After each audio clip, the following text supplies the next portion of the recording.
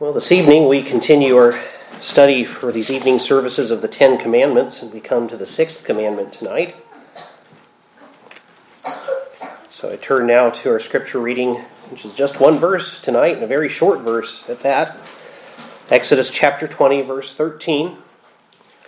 But hear now the word of the Lord, which he spoke to the people of Israel at Mount Sinai, and which then he had recorded even by his very finger for Moses. And then after Moses smashed the tablets, Moses then had to carve the new ones later.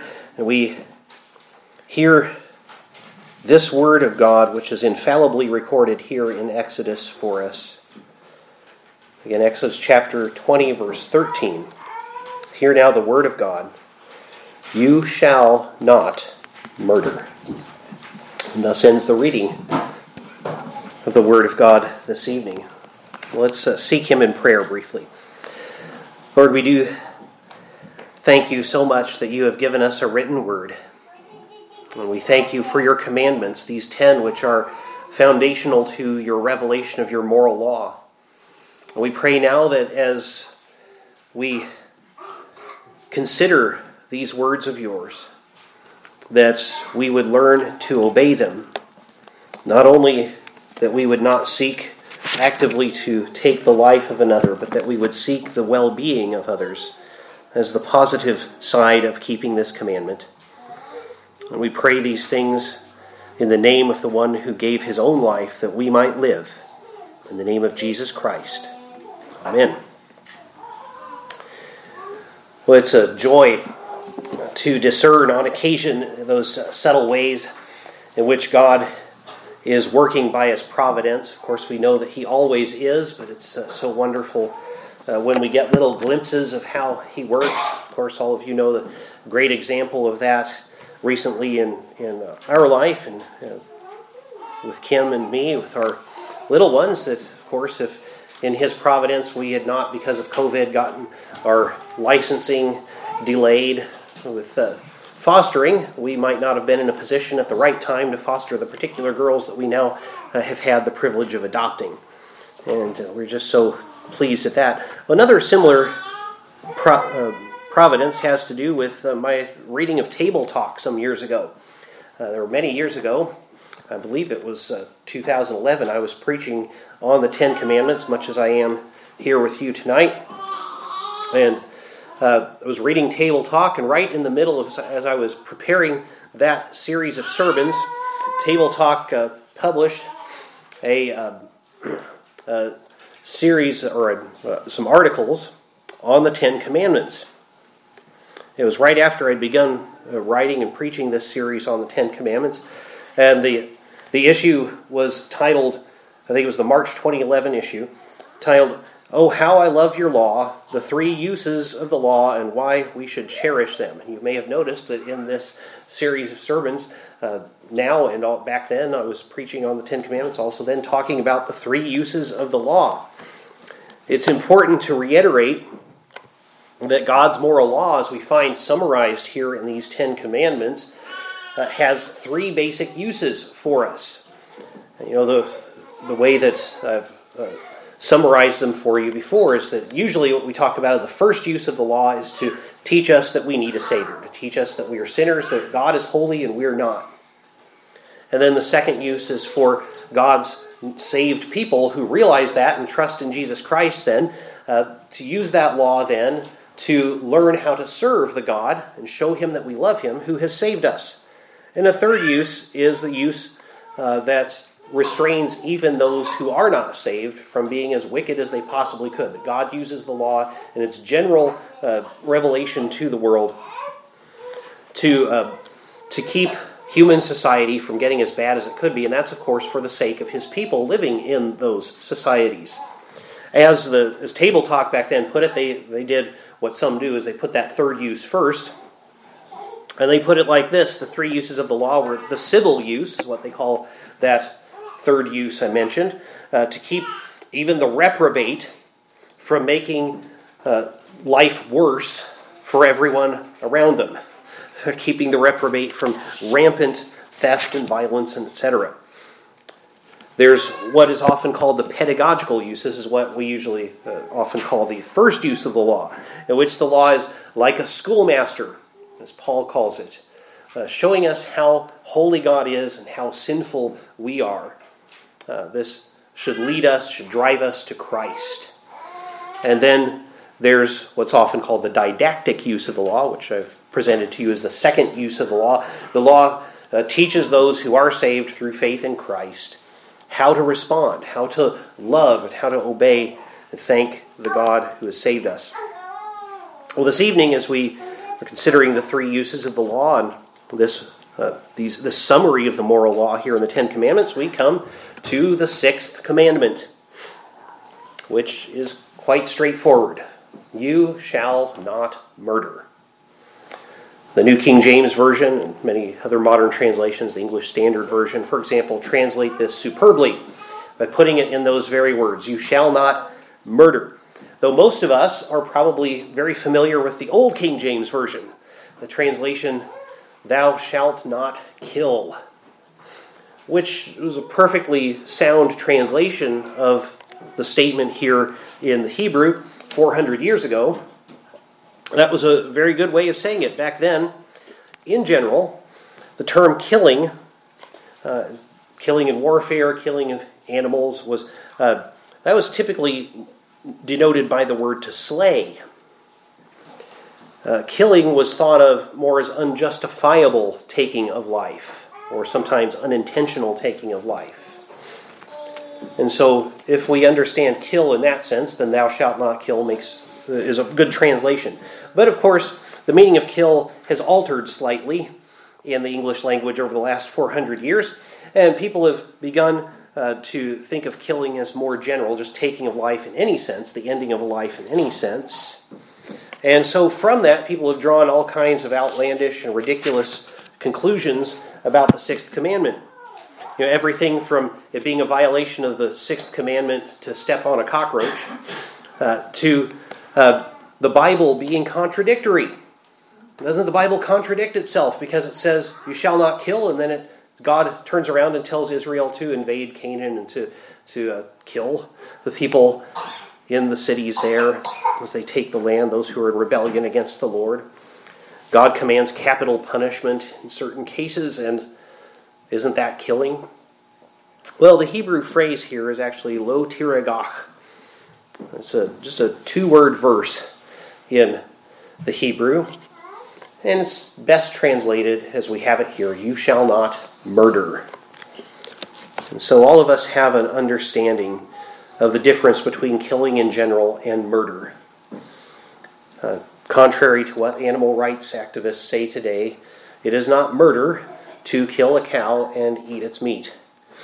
It's not murder to go hunting and to shoot a deer. And I'm sure that Chuck will be happy to know that, because he was telling me this morning that he got a good-sized buck, a mule deer, when he was hunting in Wyoming this past week.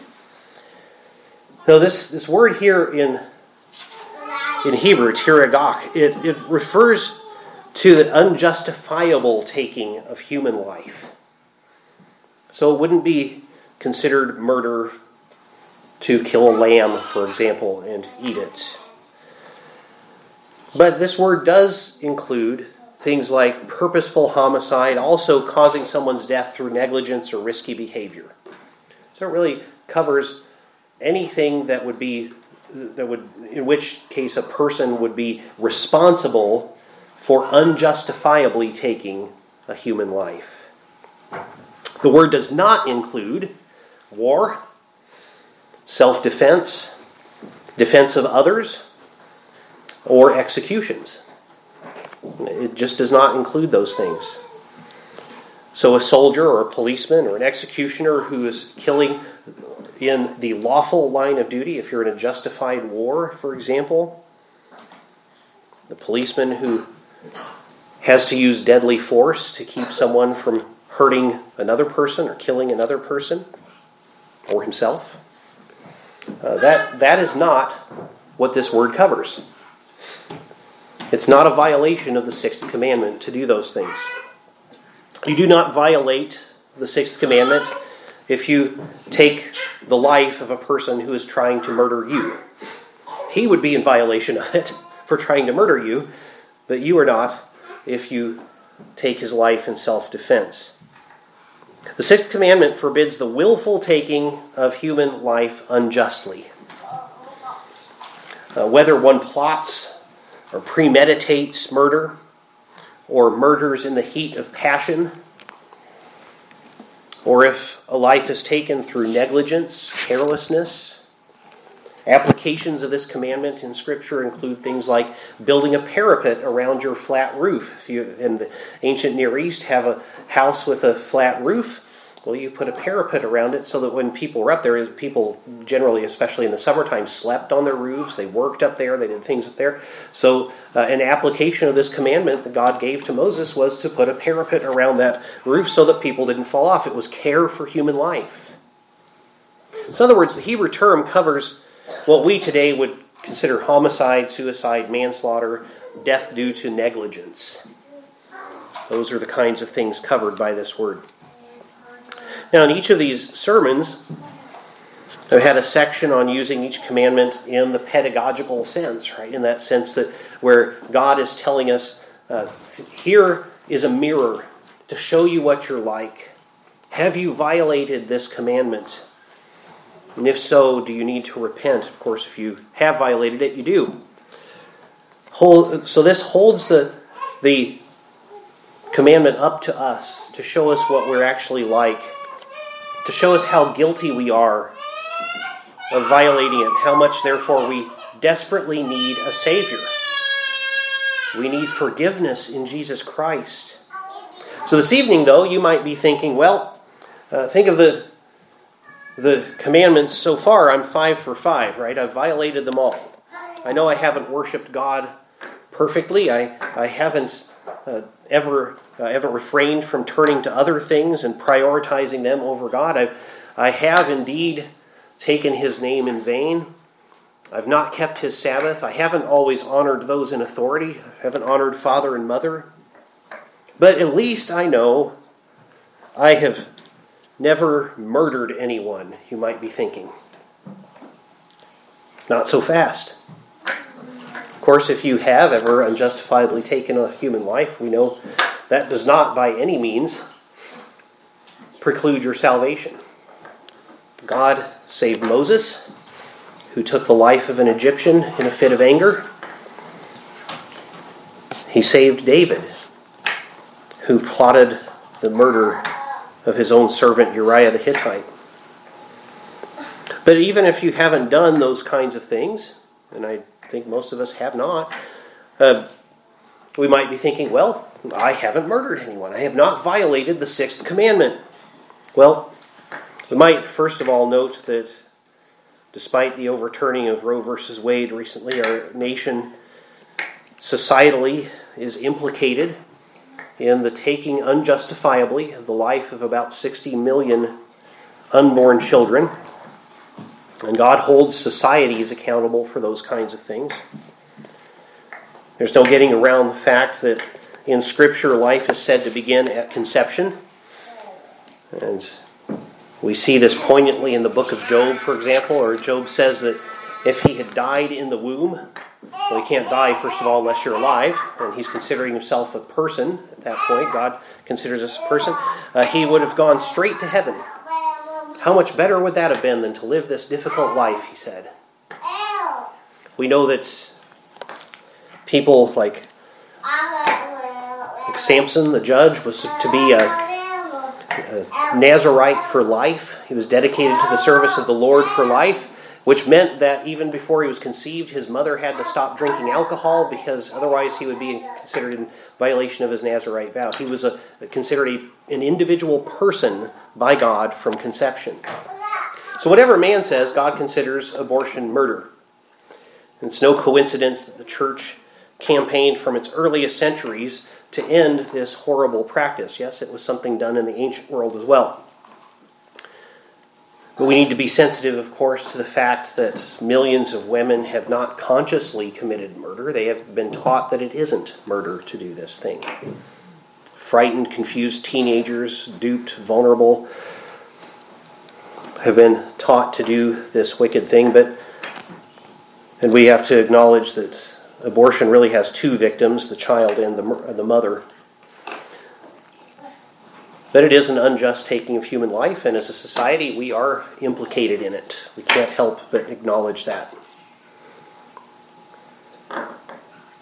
But you might still be saying, well, I can't put a stop to that myself.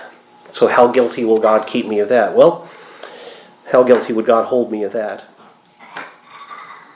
But think also what Jesus says. If you hate someone, or if you're unjustly angry, you've committed murder in your heart, our Lord says.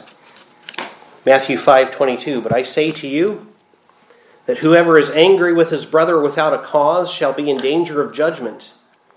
And whoever says to his brother, rakah, that's a Hebrew or Aramaic word that means something like good for nothing.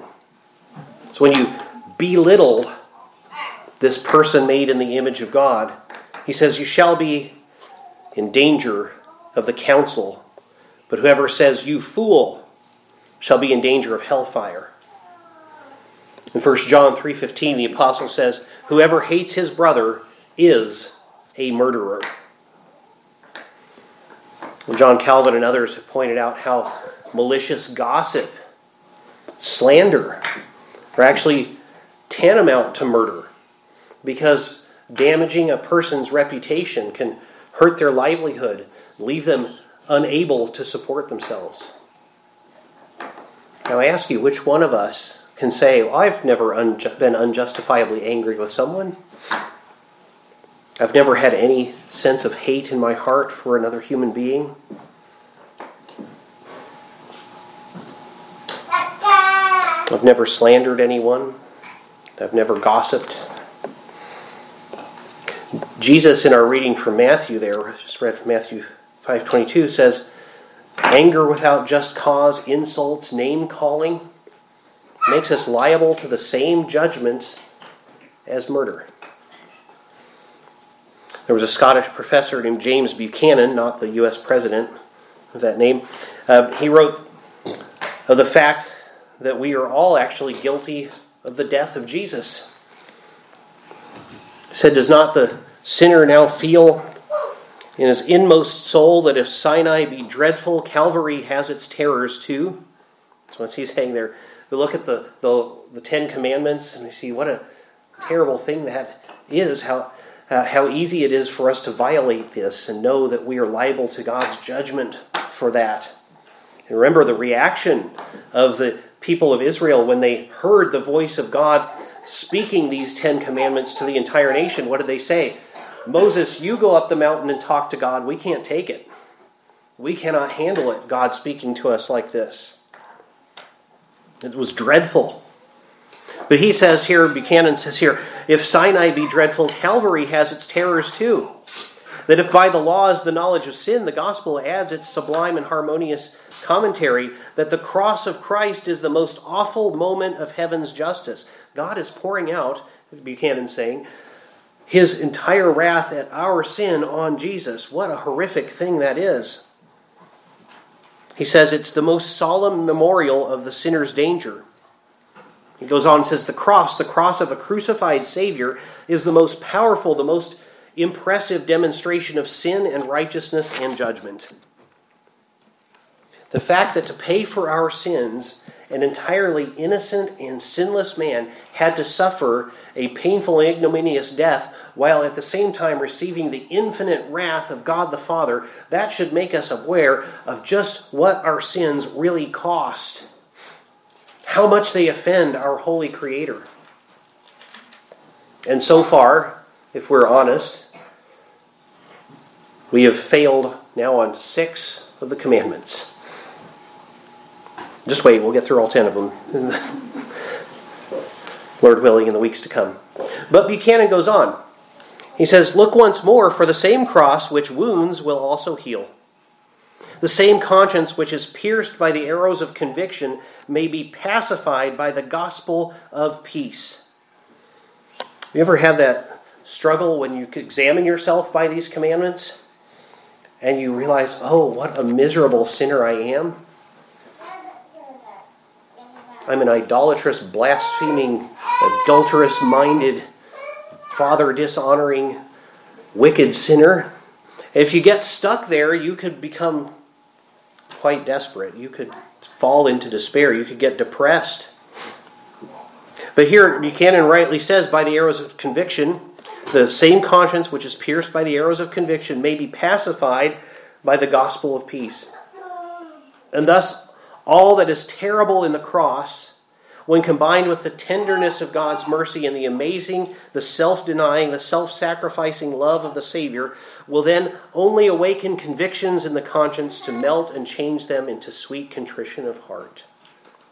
So what's he saying there? That by God's grace, what happens to the sinner who's being changed in heart by God is that we look at these commandments and we acknowledge, yes, I am guilty of violating them. But they also cause us to flee to Christ and understand that He has died for those sins. And then they give us such a sweet release of recognizing, yes, I may be a guilty sinner, but I'm also now a forgiven sinner.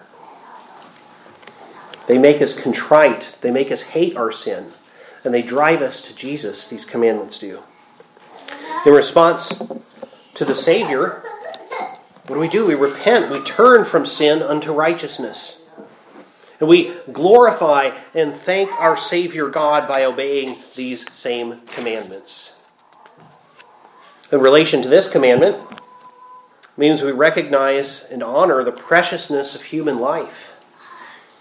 Remember, there's both a negative and a positive aspect to every one of these 10 commandments. So obviously the negative aspect here is to say what you shall not do, right? You shall not murder. And that includes not just the unjustifiable openly taking of human life, but also hatred of our brother. Treating another human being as if they are less valuable. It's, in fact, the reason that we don't consider, God doesn't consider capital punishment to be a violation of this commandment is because capital punishment actually shows just how valuable human life is. That if I unjustifiably take another human being's life, as God said to Noah, when man sheds the blood of man, by man his blood shall be shed. It actually shows us the solemnity and the value of human life.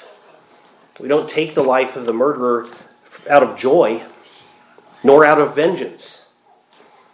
We take it because God solemnly has said, the life of the one whose life was unjustifiably taken is so valuable that it demands the life of the one who took it. But as we seek to keep this commandment, there's also a positive way in which we keep each of these commandments. And here for the 6th commandment, it means we recognize the preciousness of human life and we honor it. We seek to save those who are going to be unjustifiably killed. Of course, in our society, it means that we should seek to end abortion, for example. We should recognize the equal dignity of every human being, their personhood before God. This is why I would, rather than many measures that people would like to see to end abortion, as we've mentioned that this evening, I would like to see just an amendment to our Constitution that openly acknowledges the personhood of the unborn. And if we know that unborn children are persons under the law, then no one has the right to take their lives. But that doesn't just count for the unborn. It counts for us from conception till natural death. We recognize and honor the preciousness of human life at whatever stage of life they're in. Each one of us has an equal dignity as someone made in the image of God. When someone is an image bearer of God, it doesn't only mean that we can think and we can reason like God can reason, but it means that we were made to reflect God to the world around us. And Jesus teaches that to his disciples when he teaches about taxation, and he asks on the coin, whose image is this? And they say Caesar's, and he says, render unto Caesar therefore what is Caesar's, and unto God what is God's. Well, this coin had Caesar's image on it, but what has God's image on it? You do. Render that to God. And that means not only that I offer myself to God, but it also means that I honor you as someone who also bears the image of God, someone who reflects God's very being to the world around you. God created us to do that. How, therefore, could I possibly, in good conscience, treat you as less than valuable? For what you really are, you are a bearer of the image of God. It also means, as our catechism teaches, that we use every lawful means of preserving our own life and the lives of others. Now, not unlawful means, but every lawful means we should use to preserve the lives of others. And I'm glad that our catechism reminds us of lawful means, so we don't, to use again the example of abortion that I used earlier, so we don't go and murder abortionists. That's not the way to solve this problem. But we should use every lawful means to preserve our own life and the lives of others. Because your life and every other human being's life is valuable. It's of great value. We understand from Scripture that as much as we should value the creation that God has made, we know that the life of a cat or a dog or a cow or a pig is not worth that of a human life. In fact, Hebrews makes that quite clear when the letter to the Hebrews tells us the blood of bulls and goats cannot pay for human sin. Why? Because a bull or a goat isn't worth a human being. Only a human can pay for human sin. And only a human being who's also God and has infinite value then can pay for the sins of all of his chosen people. When we realize that, then we recognize that each human being in God's eyes is of incredible value. And so it should spur us on to recognize also then that we have the responsibility to obey the sixth commandment, not only by not taking human life, unless it is justifiable under those rare and sad circumstances, but it also means positively obeying the commandment by recognizing the preciousness of every human life and using every lawful means to preserve it. Well, let's pray. O most gracious God, we do recognize that we stand guilty before you of violating your commandments, yet you have laid on Jesus Christ the iniquity of us all. We do pray that you would teach us to respond in obedience. In terms of this commandment, we ask that you would help us more and more to recognize and honor and preserve human life by every lawful means. That we would work to instill in others a recognition of the equal value and dignity of every human being from conception until you determine the end of a life on earth. We pray that we would all the more show our love for Christ through obedience of this commandment as we learn to love neighbor and especially to love your people. We pray this in Jesus' name. Amen.